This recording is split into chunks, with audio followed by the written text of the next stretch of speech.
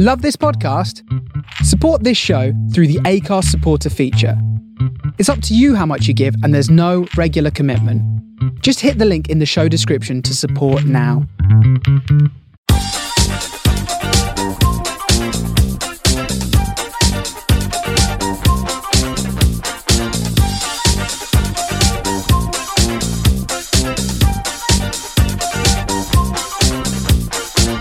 Hiya, Bab. Hello there. How are you? I'm alright. How are you? I'm really good, thanks. I'm so full after all that we've eaten this weekend. I know. A lot of carbs, wasn't it?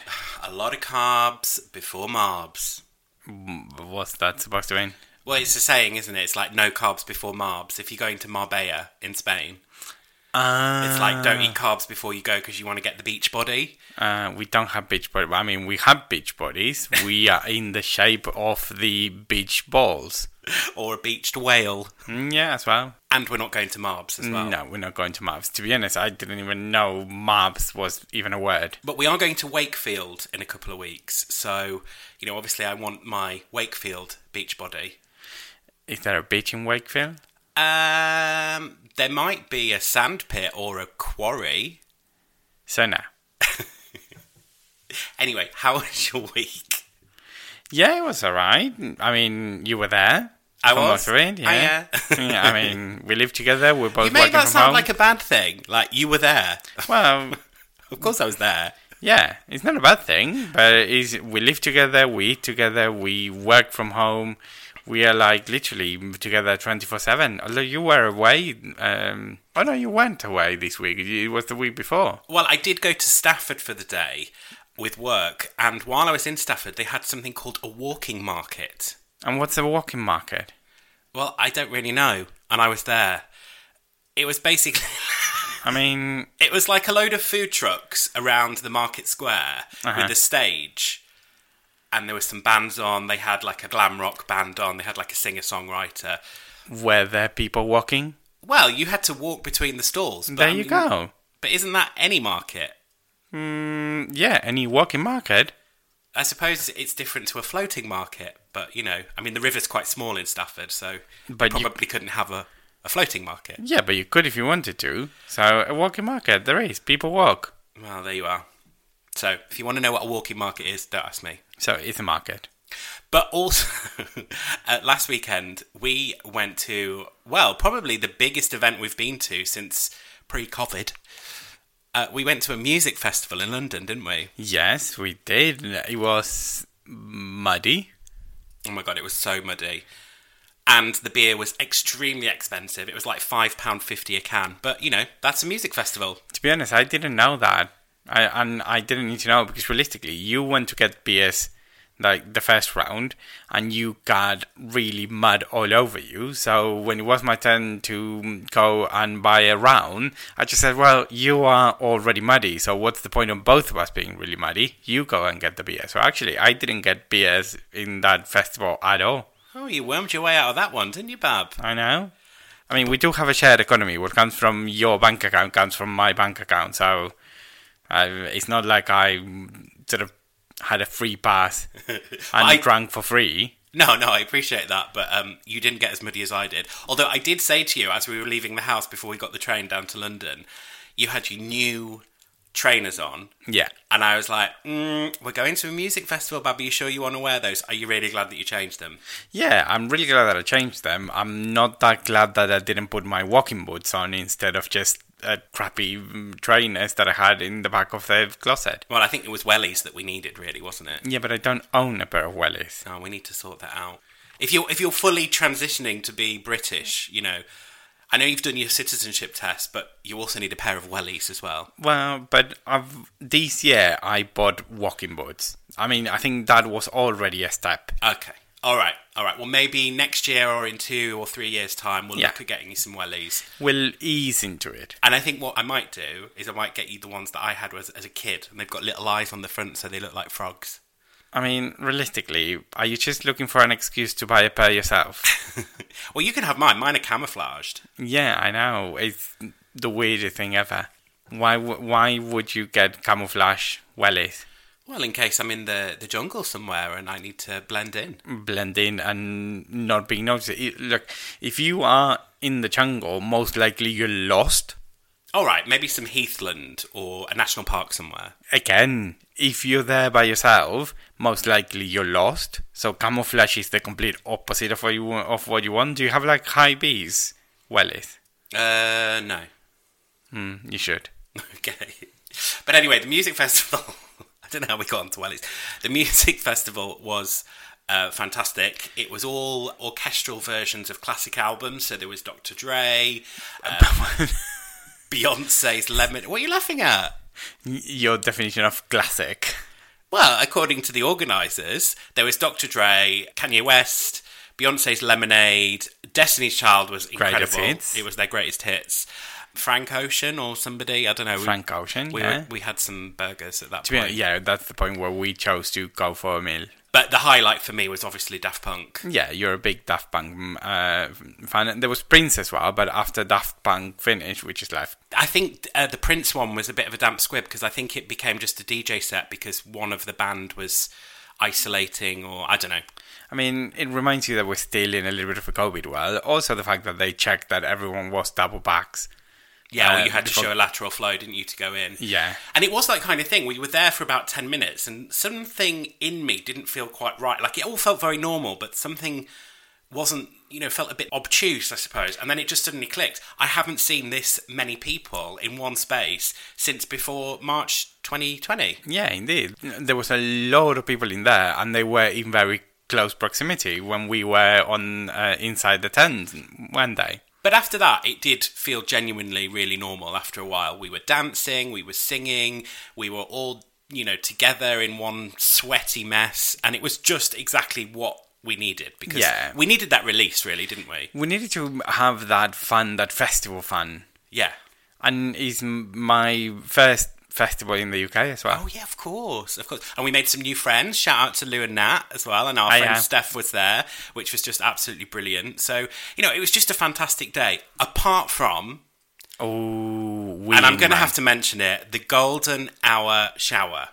The golden shower. No, the golden hour shower. Oh, well, it was a golden shower. Well, not quite. Yeah, not quite. The reason why I say golden hour is because that's obviously the opportune moment when the sun's slightly setting and you take those really nice selfies, and our new friends were taking selfies of us all, and it was like we were sharing the moment. And have a wee. No, you and Lou went off to the toilet. Yeah.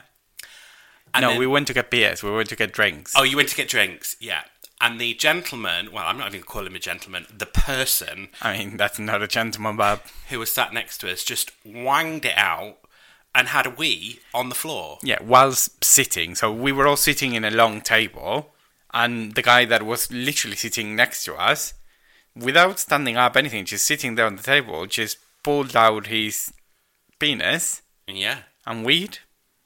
I mean, I'm asking. And it was a long wee as well. You know when a horse wees and it goes on forever and ever and ever? It was it was all happening in slow motion because we were just like, there was me and the other two women that we were with, and we were just kind of like looking underneath, and we were like, is this really happening? But the worst part was there was a family, because it was a very family-friendly festival, and there was a family, and they were just kind of like watching it. I mean, that poor teenage lad, he's probably scarred for life now.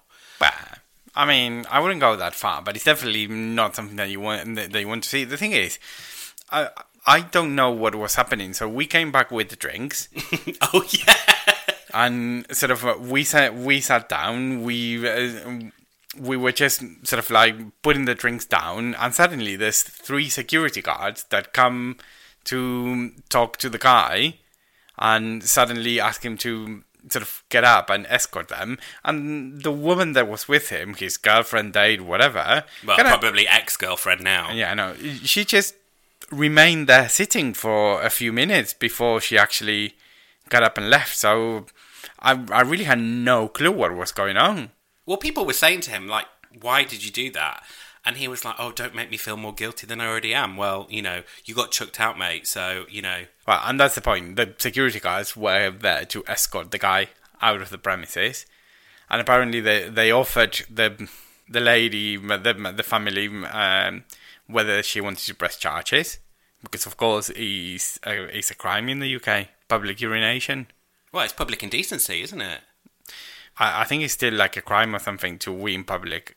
Not Is just, it? Yeah, I don't think it's just about taking your willy out. I mean, we've all been there. Sometimes, you know, you get caught short on a night out and you have to go down an alley or behind a tree or something like that. I'm not saying that I'm a saint in that sense, but I would never, ever dream of doing it in full view of the great public. Yeah, and also, there were bathrooms there, and to be fair, there were plenty of bathrooms. You didn't have as a man at least, you didn't have to queue to go into the bathroom. And yes, it was muddy, but it was muddy everywhere. It's not that it was muddy just in the bathrooms area. So if you want to take something away from today's episode, it is, if you need a pee, go to the toilet. Go to the toilet. Don't do it on the floor because it's disgusting. And then we had to spend the next half an hour every time somebody came and sat at the table. We just had to remind them that somebody just weed there. Yeah, so, and people started thinking that we just didn't want people sitting next to us. But realistically, someone had weed there. Yeah, but then the cleaner came and sorted it all out. But anyway, it added a bit of colour, I suppose, to the day. It didn't spoil it. We had a fantastic time. We got home at stupid o'clock. And we were really lucky as well, because the moments that it really chucked it raining, we were sitting on a table under a big parasol, so we didn't get wet. Feeling quite smug. Yeah. Or we were inside the tent, so we didn't get by the chucks of rain. We didn't get wet. But in a kind of weird way, I'm kind of glad that it did rain while we were there, because you got the true British summer festival experience. You can't go to a UK festival and it doesn't rain. Yeah, but at the same time, festivals don't have to be muddy and awful and wet. You should know by now. How long have you been in the UK? 7 years. Exactly. Is it a surprise? No.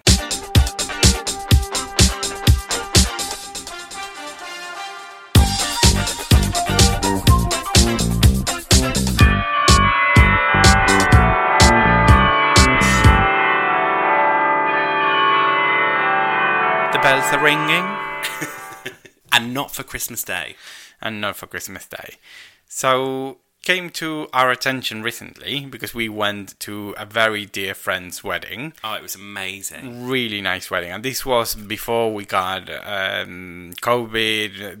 This was a month and a half ago. Yeah. Maybe 2 months ago. Yeah. And sort of, we did the ceremony. It was still a small wedding, so it was about 30 people.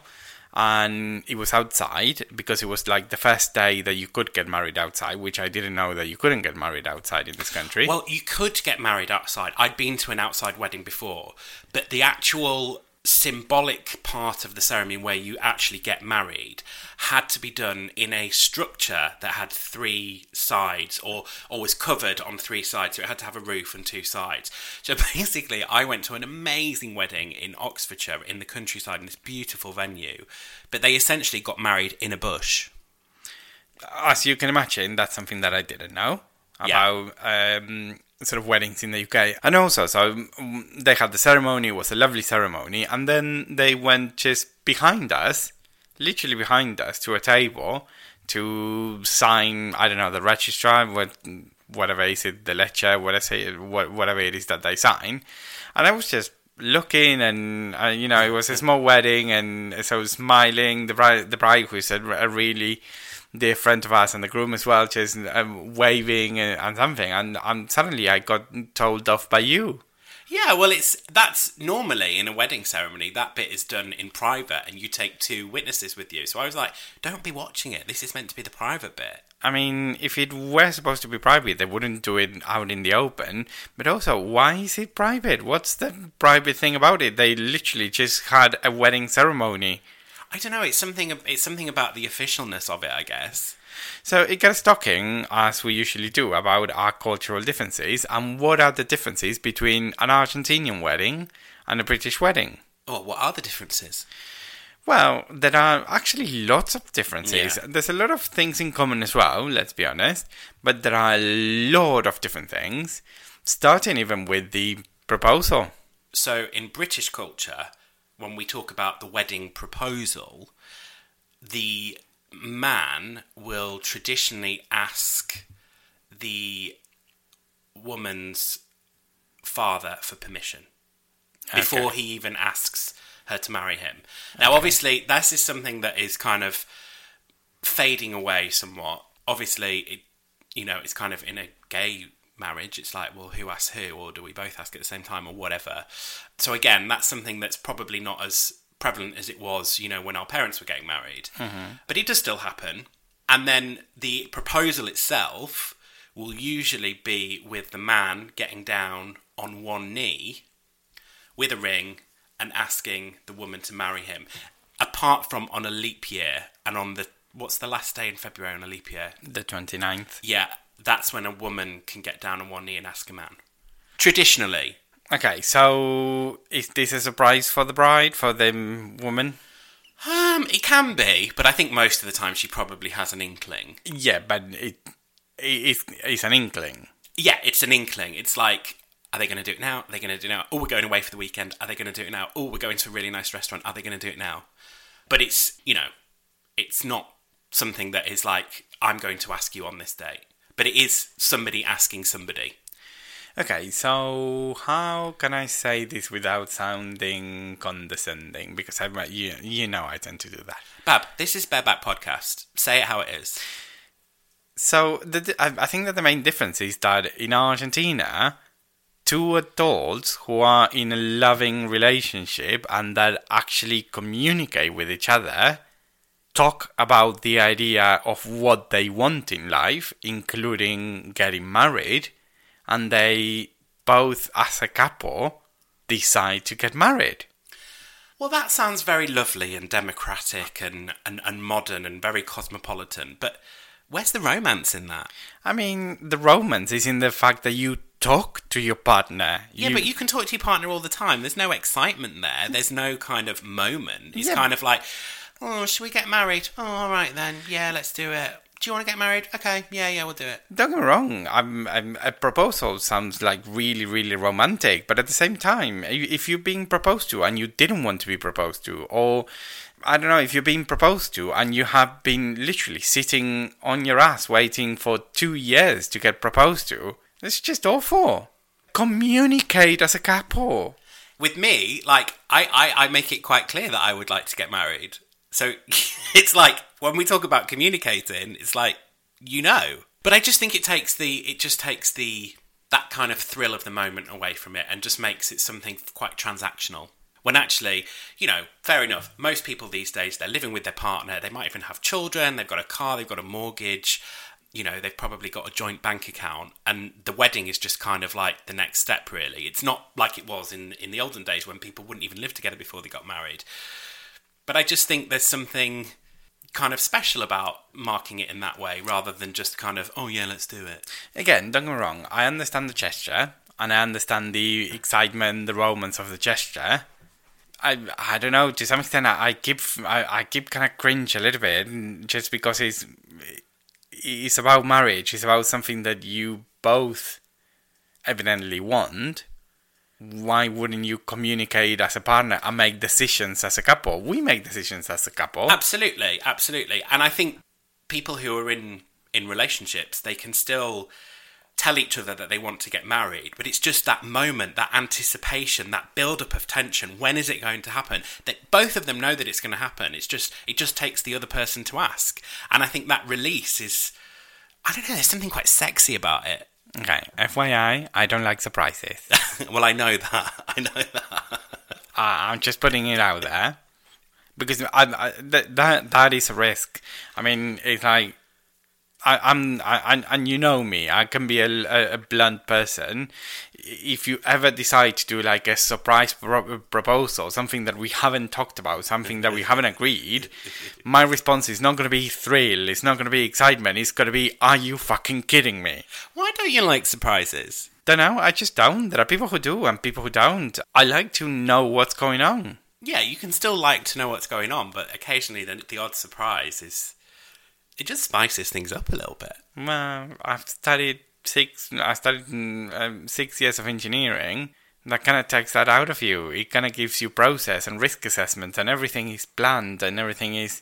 I mean, I'm getting into conversations that I've had with my therapist, by the way.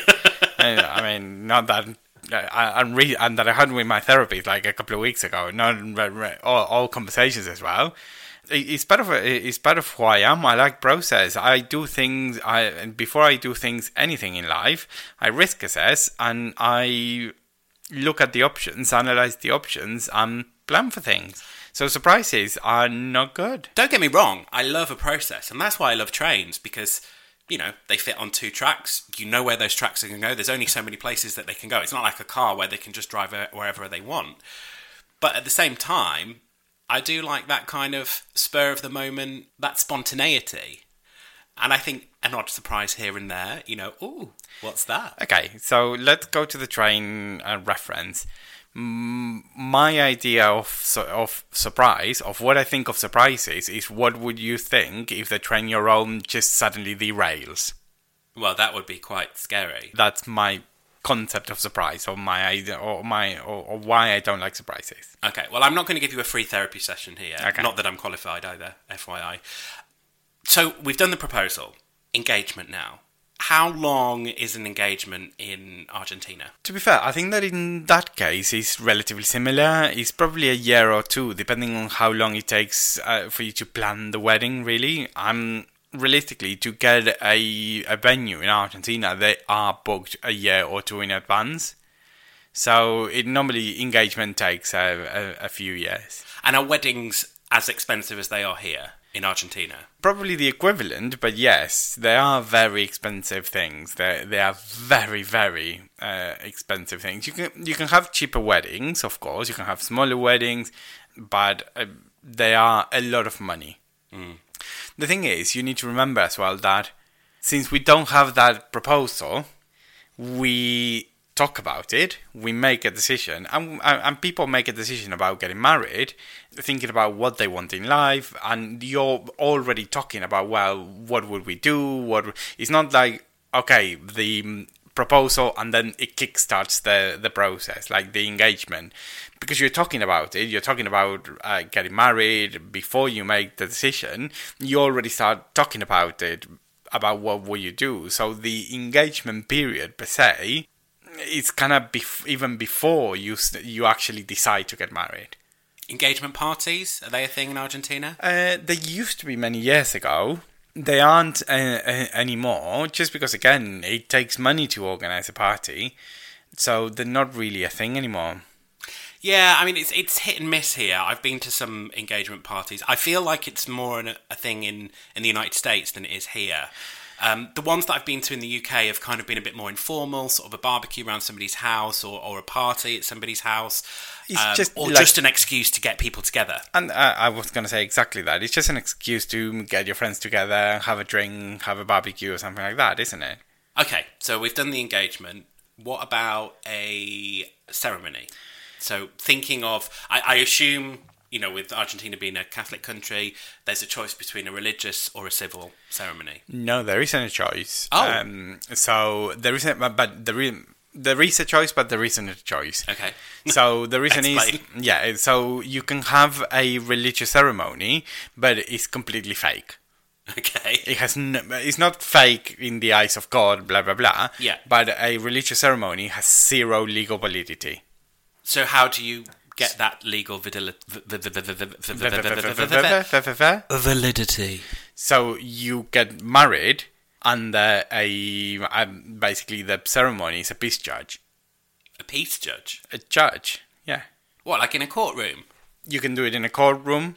A lot of people do it in the venue where Okay. they have the party. Okay. As well, if you don't have a church wedding. But it has to be, at some point you have to sign the registrar, and that's done in front of a judge. It could be like in the courthouse, or would be like the council office, or it can be done in the venue. What, in the council? Yeah. What, in just like a random office? Well, they have a room for weddings. What, that fits how many people? Well, normally they vary, but they can fit up to 50 people. So basically what you're saying is, you go to the council house, you might want to pay your tax bill while you're there, or you might want to lodge a complaint against the councillor, or, you know, you're not happy with your bin service, that kind of thing. And then, in this room here, we're going to get married. Yeah, pretty much. But you need to remember that sort of getting married, there's a lot of people who get married in the council, and that's their their thing, but a lot of people still do get married in a religious ceremony. So I don't know how it works here in this country, but in order to get married by church, first of all, you have to do a course. So you have to go like every Saturday for like 2 months or something like that, to sit and listen to a priest telling you about the keys to having a successful marriage, like they know. Like chastity and all that kind of stuff. Well, not chastity particularly, but about serving God and, being faithful to each other and all of those things. Then you would have your ceremony, and your church ceremony would normally be between 7 and 8 or 8 at night. So that's the time that a wedding starts. In the church? Yeah. Couldn't do that here, they'd all be closed. Well, yeah, but you need to remember that an Argentinian wedding will normally go from like 7, 8 at night until 5, 6 in the morning. What? Yeah, those are the normal times for a wedding. You now have day weddings. They're becoming a thing just because venues don't have enough availability, so they rent it out for the afternoon as well. Oh, so they have 2 sessions? They might do. But then otherwise, you just get married at that time. I'd need a disco nap before I went.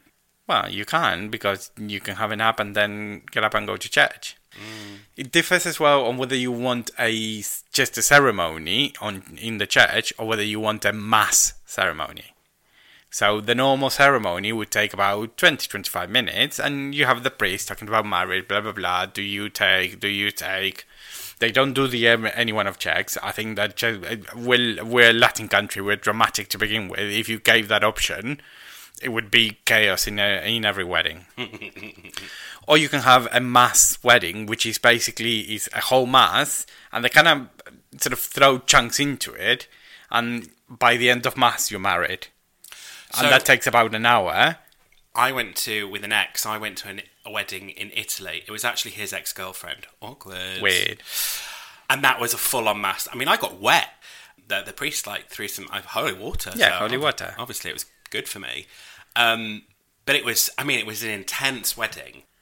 So let's recap a little bit. So before we get into the details of what happens at each stage of a wedding, let's go through the logistics of it. Let's go through the general plan of a wedding. So in an Argentinian wedding, normally between probably around 4 or 5, the bride with the father of the bride and maybe some of the bridesmaids will go around the city with the photographer and take some of the bride photographs. Then you'll have the church ceremony between 7 and 8. After the church wedding, the bride and groom go to have some photos taken in certain parts of the city. There's certain places that are typical for wedding photos. Yeah, we tend not to do that here, but it's very, very popular in other countries, isn't it? And then you do that whilst people are heading from the church to the venue. So you get to the venue, and you will get to the venue around probably 9:30, 10. So you'll have, again, like a reception. Then you have the meal, and you have some dancing in between some of the courses of the meal. What? So you have like a course, and then you go dancing? So you normally have like the reception, then you have you sit for the starters, you sit for the main course, and normally you have like a dancing before the dessert. It's just to make room for dessert. I know, but don't people throw up? They're eating all this heavy food, and then they're like, "Oh yeah, let's do the dance," and then they're like, "Bleh." Well, but let's get to food later, because it's not heavy food. It's food for a wedding. And then, of course, you have more dancing, and dancing will go on probably until midnight, 2, 3 in the morning. Then it depends on the wedding. Normally around midnight or between midnight and 2 in the morning, you'll have your after party meal, and you'll have guests that come to the whole wedding, and then you have guests that come to what we call the toast. So normally they arrive around midnight. Yeah, I mean, we do that here. It's like, are you day do or night do? If you're day do, you're there the whole time. If you're night do, you usually come around 7 p.m. Exactly. So here people will arrive around midnight, and they'll be served like a glass of champagne. You have a toast for the bride and groom, and then the party continues. And normally you get kicked out around 5:30 or 6. So just a toast, no speeches. No, there's no speeches in an Argentinian wedding. Because in a British wedding, the speeches are the thing that a lot of people look forward to. So what's the logistic of a British wedding then? Well, it depends really. I mean, again, it's all different types. You've got obviously a lot of people will choose to have a religious ceremony, very, very similar. Although it is, I think, if you're married in Church of England, it's legally binding. If you're from another denomination or indeed another religion, I think you have to register it with a registry office beforehand. But a lot of people now prefer civil ceremonies. Again, not that much difference in terms of, you're still devoting your life to another person, just not within the eyes of God. A lot of people will go to the registry office, which, I know I was taking the mick before about when you were saying in the council house, but essentially that's our version of that. It's a purpose-built building where people will, and it's literally like a conveyor belt of weddings.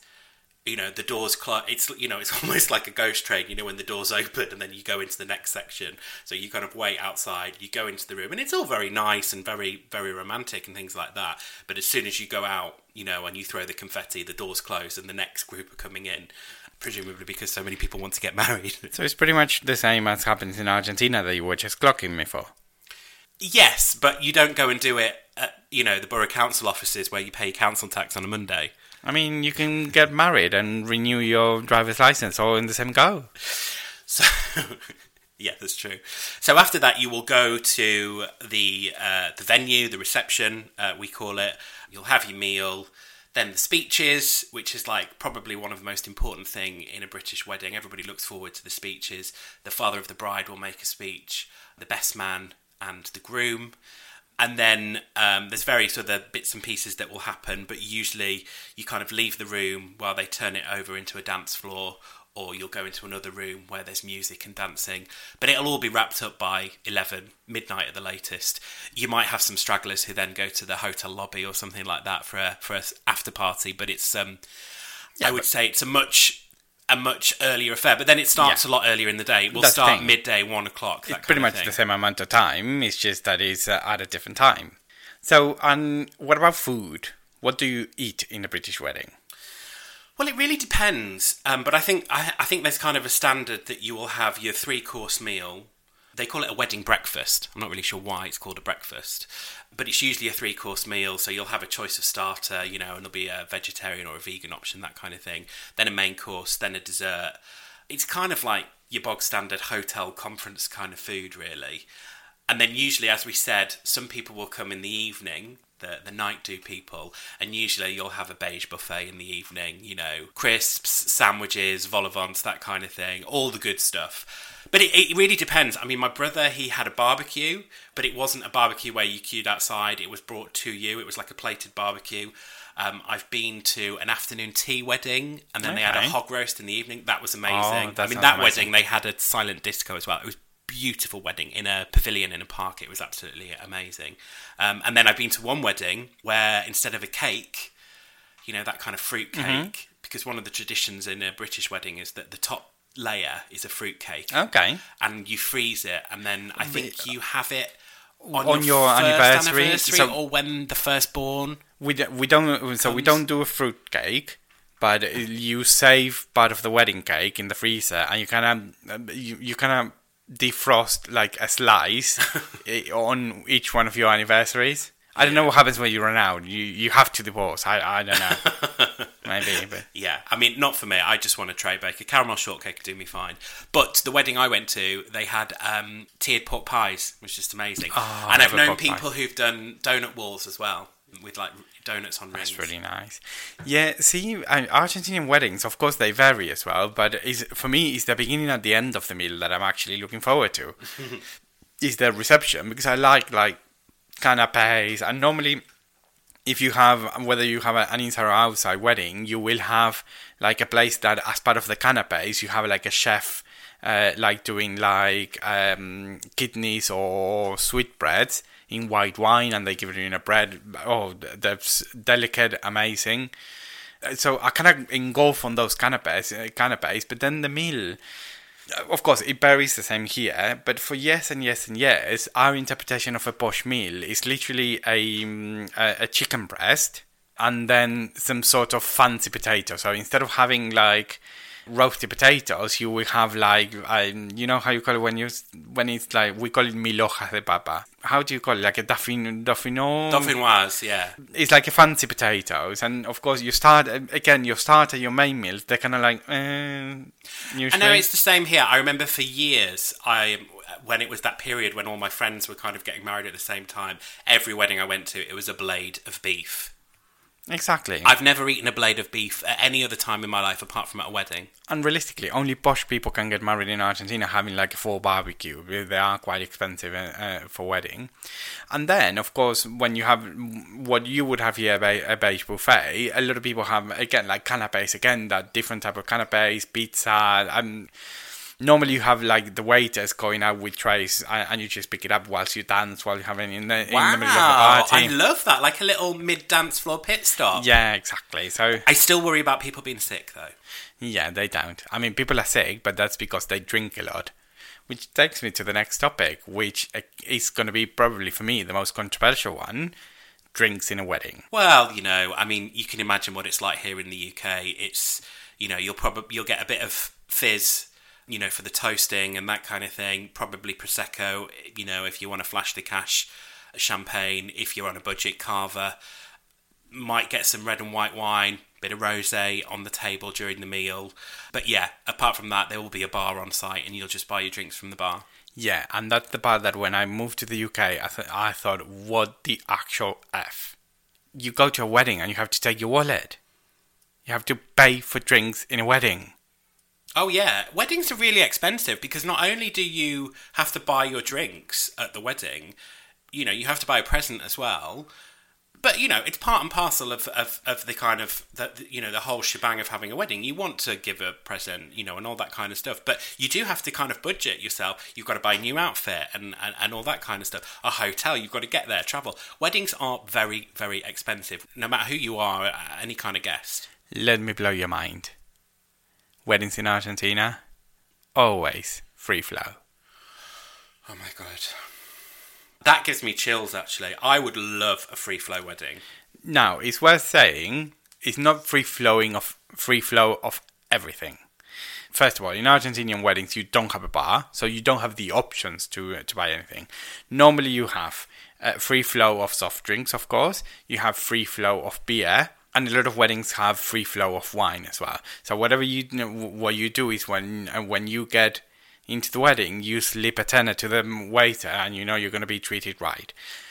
You always get normally champagne. You get like a glass of champagne, or you get a glass on reception, and then you probably get a glass or a bottle or a couple of bottles of champagne for the table. No, can I just clarify? Yeah. Are we talking about champagne? Because I know when we don't do Prosecco, it's champagne. No. Because I know when we went to Argentina, like, cider is served in champagne bottles. Yeah, so it's going to sound awful, but for years and years and years in Argentina, cider was like the champagne of the poor. It was like the cheaper version of champagne, and it was sold, and it's still sold as a celebratory drink. It's something that you pour to toast. Oh, we had loads at Christmas when we were there. Yeah. Of course, but in weddings, you would be in a chubby wedding if it were cider. Okay, you would have champagne. Okay, but normally you get again like a glass of champagne on arrival, and then you probably have either a couple of bottles of champagne for the table or another glass of champagne for the toast. There's a lot of weddings nowadays that is kind of like you as bride and groom, you can bring your own booze. And the venue will supply the soft drinks for the mixers, and they can make. So, for example, if you want Aperol spritz, you can bring your own champagne, you can bring your own Aperol, and they will provide the soda water. Or you can buy rum, and they will have the Coke, or they will all of the mixers they have. So you have the choice, but the bride and groom decide on that. Yeah, and they can bring your own, or the bar can supply. I mean, don't get me wrong, I have been to free-flow weddings before, and they do happen here, but it's certainly not the norm. I think they should be.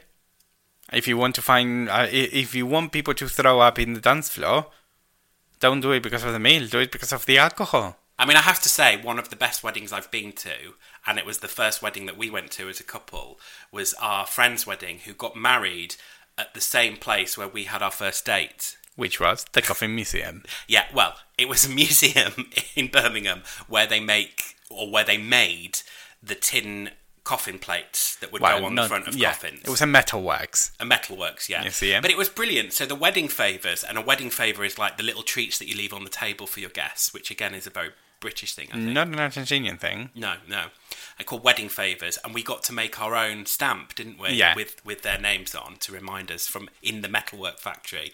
That did have a free flow bar. Yeah. And they had street food vans out the back, and they had a band that played all different kinds of different songs from throughout the ages in all different kind of ways and different genres. Yeah. It was an incredible day. And to be honest, the wedding that we went to a couple of months back, they had free flow of beer.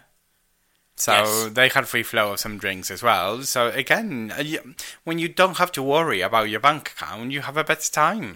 What about kind of music at the wedding? Like dancing, that kind of thing? It varies, but the most important thing and the most important song is the waltz. The waltz? Yeah. Is this like an Austrian-themed wedding or something, from the 19th century? But you always waltz in a wedding. And so basically, it's like the first dance, the bride and groom's first dance, traditionally, is a waltz. And you have sort of the whole dance floor is completely empty, and they call on the bride and groom for the waltz, and the bride and groom waltz, and then the father of the bride and the mother of the groom come, and the father of the bride waltzes with his daughter, with the bride, and the mother of the groom dances with her son, the groom. Okay. Or basically, just if you are not in a heteronormative wedding, just one of the parents come and dance with their children, then the other ones, and then they mix. So it basically starts multiplying, and it's literally every single person in the venue will have like a 10-15 second waltz with the bride or the groom or the groom and the groom or whoever. What, even with like your creepy uncle? Your friends, everyone. You literally have people. You basically. FYI, I'm not saying I've got a creepy uncle. I haven't. I'm just saying figuratively. Yeah, I know. But it's literally you're standing there at the edge of the dance floor, like waiting for your moment. And of course, it's all you don't have a number. You just have at some point you just have to go. But of course, sometimes two people go at the same time, or so you kind of have to read the room and see how it's going. But the waltz is one of the most important traditions. And again, it multiplies. So it starts 2 people, then they're 4, then they're 8, then they're 16. It's exponential, and suddenly you have the whole venue waltzing in the dance floor. It does kind of remind me of one of the... There's 2 really cringy things I find about British weddings. The first one is photographs. Like photographs. Because they go on for hours and hours and hours. It's like the bride and groom have a photo together. Then it's like the bride and groom and the groom's parents, the bride and groom and the bride's parents. And then again, it kind of multiplies and multiplies. So there's all these configurations that could, mathematically be possible of who can be in a photo together. And they're all done there. At my wedding, I just want to say, I just want reportage. It's like, get the photos as we're going around. I'll do a couple of post photos. But it's just excruciating. And you're in like this tight suit, and you're hot and sweaty. And you just want to have a beer. I mean, it sounds awful, but at the same time, there are weddings where literally the photographer is there with either the bride or the groom, and literally they take a photo of them waltzing with every single person in the venue. Oh my God. It goes on forever. But the other thing, and what reminded me of it with the waltzing, is there's this really cringe-worthy bit when everybody gets to the reception venue and the bride and groom... I can't remember where it is in the ceremony, because there's a bit when you get to the reception where the bride and groom walk in and everyone clap and things like that. But then there's this weird part in the wedding where the bride and groom and everybody who has a role at the wedding line up. And everybody else in the wedding has to walk along and shake their hand. A bit like backstage at the Royal Variety performance when the Queen comes to visit or something like that. And they all stand in a long line. So you've got the bride and the groom, the father of the bride, the mother of the bride, the father of the groom, the mother of the groom. And everybody, from down to the page boys to the master of ceremonies, all that kind of stuff, and you have to walk along and shake everybody's hand. And most of these people, you probably don't, like, you'll know the main people, but then you're like shaking hands with people saying, oh, doesn't she look pretty? And it's like, it's really awkward. And I just want that bit to be over as quickly as possible. That's the thing with tradition, isn't it? It gets a little bit cringy at times. But there are some traditions with music that they don't. So, of course, in an Argentinian wedding, there's a lot of hours of music. So you will have a little bit of everything. You will have the bit of like national music, like Argentinian music, like rock music.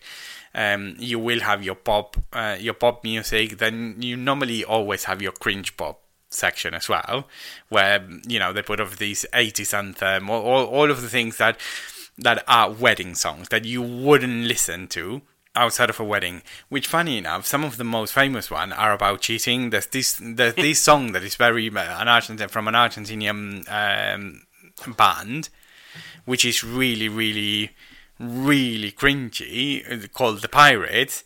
And it's basically about the guy wanting to go out and basically cheat on his wife. And how, and if you see the music video for it, at the end of the video is like the wife coming out of the guy walking there, and suddenly from a love hotel, a car comes out with a guy and his wife. So they were both cheating on each other. Plot twist. But that's a very famous wedding song. I think the most offensive British wedding song is probably the Macarena. Yeah, no, us, we don't care.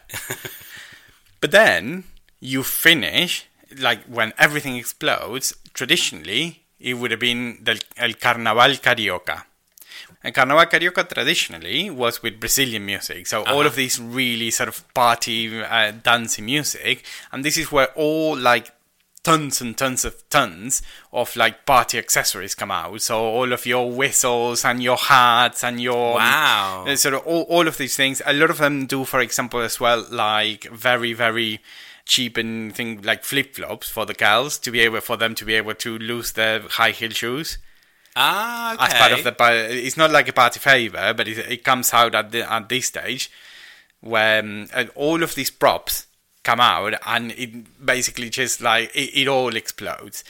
Of course, as time went on, now is not necessarily Brazilian music, but Argentinian cumbia, which is kind of like a chubby music, or it's always been like a chubby music, that it had its moment of being like chubby chic. Okay. But that everyone dance to. And that's the thing about wedding music in Argentina. It has to be cringe. It has to be the things that you wouldn't listen anywhere else. You listen to this song and you know it's a wedding song. That's really interesting. I love all that kind of traditions of weddings as well, because there's so many. I mean, in Argentina, does the bride traditionally wear a white dress? Yes. And you know that's a British tradition. Is it? Yeah, so historically, brides would always wear the best clothes that they had, and that could have even been black. But it was actually Queen Victoria, when she married Prince Albert in an ivory white gown in 1840, that it became the fashionable wedding colour that it is today. So Queen Victoria, bit of a trendsetter. To be honest, in Argentina, I think that the white was always like a sign of purity. That is, white is traditionally seen as that colour, isn't it? And I suppose that's why she was encouraged to wear it. But she really set the trend. The other thing that I love about the bride's dress is she always has to wear something old, something new, something borrowed, and something blue. And it basically comes from a rhyme that says basically that, and a sixpence in a shoe. Okay, so no, that's not a thing in Argentinian one. Why something blue? Is it just because of it? Is it a rhyme, or is there a point to it? Yeah. So the old item provides protection for the baby that has yet to come. Are we pregnant? Well, it's during not the wedding? come yet. It's not. I mean, traditionally, people wouldn't have a baby until they got married. The new item is optimism for the future. Okay. The item borrowed, and I think traditionally it had to come from another married couple, but to these days it doesn't always. It's just basically good luck. And the blue colour is a sign of purity and fidelity. And then the sixpence, which I don't think many people do, is a British silver coin. Sounds uncomfortable. An old one. And it's a symbol of prosperity, or acts as a ward against evil done by frustrated suitors. Look at that. And let's talk about speeches, because that's one of the things of the British traditions that Argentinian weddings definitely don't have. We have ours, we have our traditions, and I'll tell you a little bit about them, but let's talk about speeches. So what is the big deal about speeches that everyone looks forward to? I think it's just something that kind of underpins a wedding and acts as that gateway between the kind of formal side of the day, and even the food and the early part of the reception is still very formal, and you're kind of transitioning to this kind of basically massive party / piss up in the evening. So what are the speeches about? What do they say? Well, you will have the father of the bride who I think speaks first, and his is a very loving ode to the daughter and is very kind of sweet, very, can be quite sickly. He will maybe tell a few silly stories about the daughter, and again, I'm talking about heteronormative weddings here. Would talk about, his daughter growing up and all that kind of stuff and tell a few funny stories. Then the groom will do a speech to his wife and to everybody. And again, it's a bit sickly sweet. It's, I love this woman, maybe how we met, all that kind of stuff. Again, peppering in a few jokes. But what everybody's there for is the best man speech. Now, the best man is obviously the kind of... So we use the word like godfather and godmother. And it's normally the same people that act as a witness in the civil ceremony, who are like the main accompanying parties of the bride and the groom. Yeah, and it's usually the groom's best friend or brother. I was best man to my brother, for example.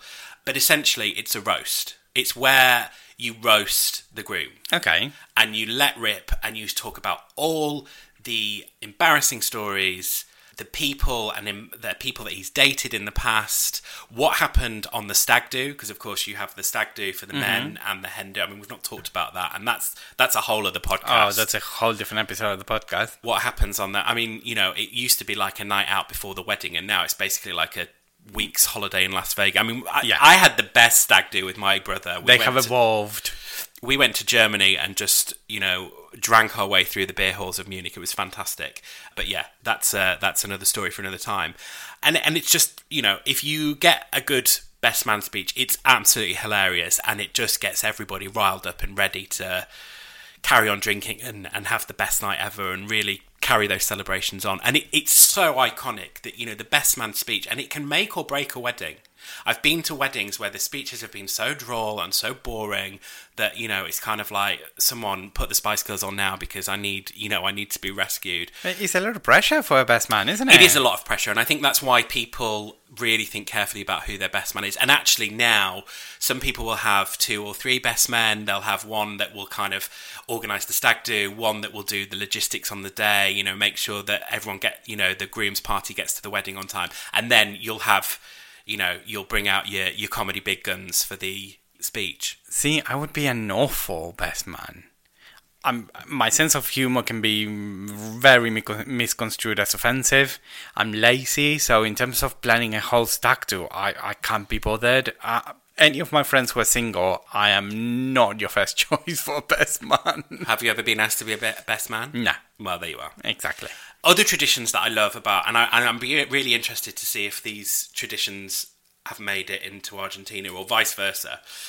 Giving away the bride. So when the father of the bride walks his daughter down the aisle and sort of gives him away. Does that happen in Argentina? In a religious ceremony, yeah. And basically, it dates back to the Middle Ages, and it's when daughters were considered the father's property. I mean, it's not a particular tradition that I particularly like. Wedding rings, did you know they came from ancient Egypt? No, I didn't know. Yeah. Do you throw rice? Yes, although lately there's a little bit of a backlash against that, because apparently pigeons eat it and it's not good for them, it's not good for birds. Yeah. But traditionally, when the couple comes out of the church, they get thrown rice at them. Yeah, because it makes the stomachs of pigeons explode, I think. it expands something like inside them. But that's an ancient Rome tradition, actually. And it was traditionally wheat or oats that was thrown, and it was thought to bring them fertility and wealth. But of course, as we've said, most people use confetti nowadays because it's not as heavy as well. I think rice, when you throw that rice, it's quite heavy. And can you imagine throwing wheat at a gluten intolerant bride or groom? Oh my God, I never even thought about that. Can Get you the imagine? EpiPens out, anaphylactic shock, here we come, before you've even got to the reception. Exactly. Bouquet toss, do you do that in Argentina? Oh, so that's probably similar to the tradition of the speeches. It's part of the wedding. So normally you'll have like a big screen where you have a photo montage of the bride and groom. Sometimes with a couple of funny photos, but mostly it's kind of sickly. And then you have... With music. I bet it's to music, isn't it? Yeah, of course. Like a violin solo. No, it's a song that probably... it's normally a surprise. It's normally... Everything I do it for you. I mean, how tacky are you? Well, that's just what I imagine the soundtrack to the PowerPoint presentation would be. So, yeah, that PowerPoint is not prepared by the bride and groom. Oh, okay. So it's like a surprise. So it's prepared by the wedding party, the best man or the or the bridesmaid, or normally the bridesmaid, to be fair, and it's there. And then after that, you'll have the bride throwing the bouquet to the single ladies to see which one is the next one. All the single ladies. Exactly. And then the groom will throw to the single men an empty bottle of whiskey. Okay, that's dangerous. Well, it's an empty box. It doesn't matter if it's empty. Well, the option is just throwing the whole freaking bottle of whiskey. So what's more dangerous, throwing the empty box? And then when you're dancing between your courses, you're going to be like dancing on the glass. Yeah. Walking on broken glass. And that's why they don't throw the bottle of whiskey. They just throw the empty box. Oh, the box. Yeah, the box. Can you imagine throwing a bottle of whiskey? Well, I don't know. Are you insane? Traditions are traditions, Bab. So, and basically the one that catches just gets a bottle of whiskey. It's something to give... like a raffle. It's something to give to the guys. I like that. It's like of an interaction in the wedding. The women have their moment, the men have their moment as well. Some weddings is really tacky nowadays. It's not really that well going to do like taking a garter from... from the bride's leg. Well tacky. But now it's not that common. It's in a little as a little bit sort of objectifying of the woman. If we get married, can we have a raffle? Moving on. So traditionally, the bouquet toss. Apparently, in the 15th century, it was people would try and tear off bits of the bride's dress, her flowers, or even her hair, because it was seen as a sign of good luck. So that's how hair? Yeah, her hair. So that's how it evolved into being the bouquet, because it was seen as I'll throw that and you can, run for it. I mean, balding wife. Awful. That's why they all wore the wigs back then, isn't it? Yeah, I suppose. Cutting the cake, is that a thing? Yeah, they cut the cake together, and that's normally like it's just a good photo opportunity, isn't it? It's a lovely photo opportunity. Get it on the gram. Well, in the 1800s in the UK, in Great Britain, actually people would leave pies underneath the bride's pillow, which I think is a great tradition, and I'd be quite happily to bring that back. Yeah, because you like a midnight snack. Yeah, so we get into bed on our wedding night, and I'm like, meat and potato pie. Yeah, can it be? I was going to say that. Let's not make it like a blueberry or something, or something awful like that. Let's make it a pork pie. Yeah, that would be lovely for Melton Mowbray. Yeah, I know, a Melton Mowbray pie. Oh, that would be great. That would be nice. We talked obviously about the first dance, and the other one that I thought about was carrying the bride over the threshold. So the groom will carry the bride over there. Yeah, but that's normally when they go back to the room. Yes. At least in Argentinian weddings. Yeah. To be honest, in a lot of our weddings, so for example, our Argentinian friends, they didn't do that because the groom ended up in A&E. What? Yeah, they thought he was having like a heart attack or something like that. He had like a bad reaction to something, and he was like super, super ill. Probably the wheat from the... Probably the wheat, yeah. Maybe he was. Gluten intolerant. But apparently the reason why I didn't know that, it's amazing, that they would carry the bride over the threshold is because it makes the bride look less enthusiastic about the wedding night and was therefore regarded as a guarantee of her chastity. That's so weird. Yeah. So it's the two of us, two bears, because this is bareback. Yeah. We've been talking a lot about weddings, but we have been talking a whole lot about heteronormative weddings, like bride and groom. What about gay weddings?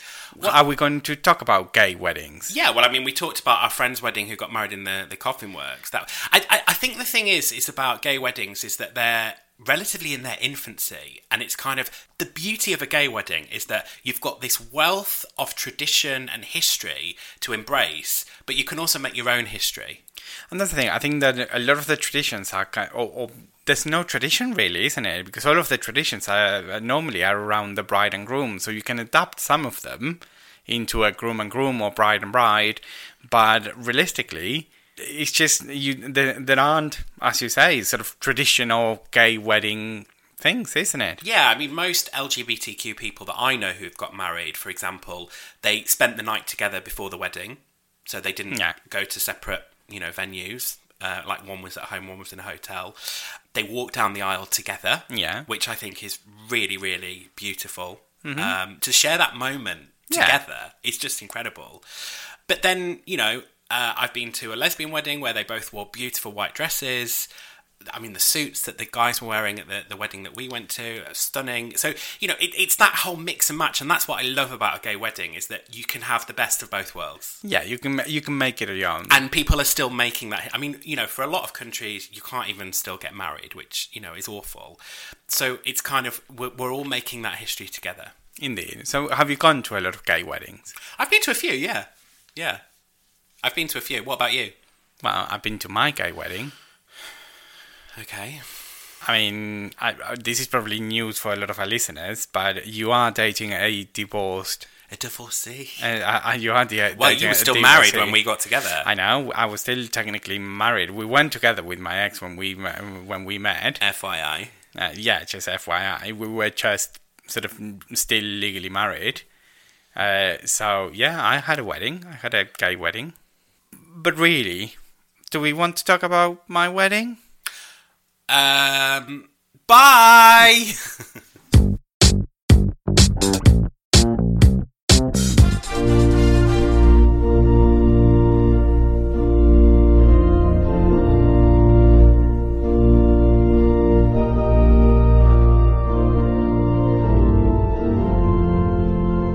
Wow, well, we've really explored the Argentina versus British types of wedding. We've obviously not talked about my dream wedding. Clearly, that's of utmost importance. Let me just sum it up.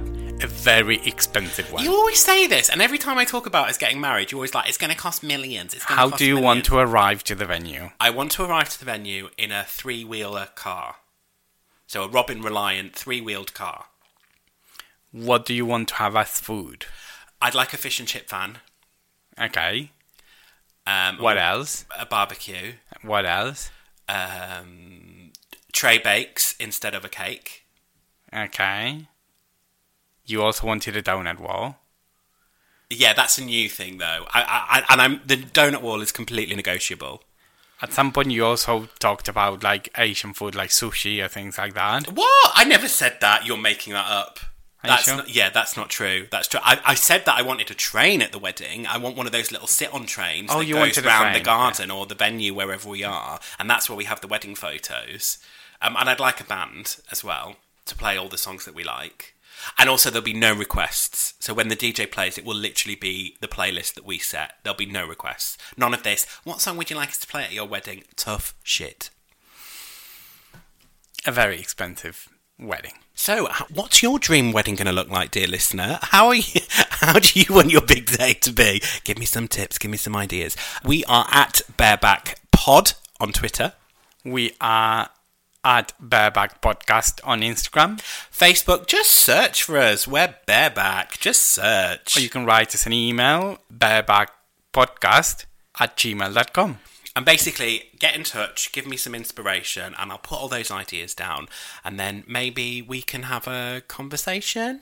Okay, bye. And maybe we can talk. I mean, seriously, when are we going to get married? Bye. I mean, we can just talk about it now. It's fine. Okay, bye. All our listeners want to know. They want to know, when are we going to get married? Bye. Oh, for Pete's sake. Bye.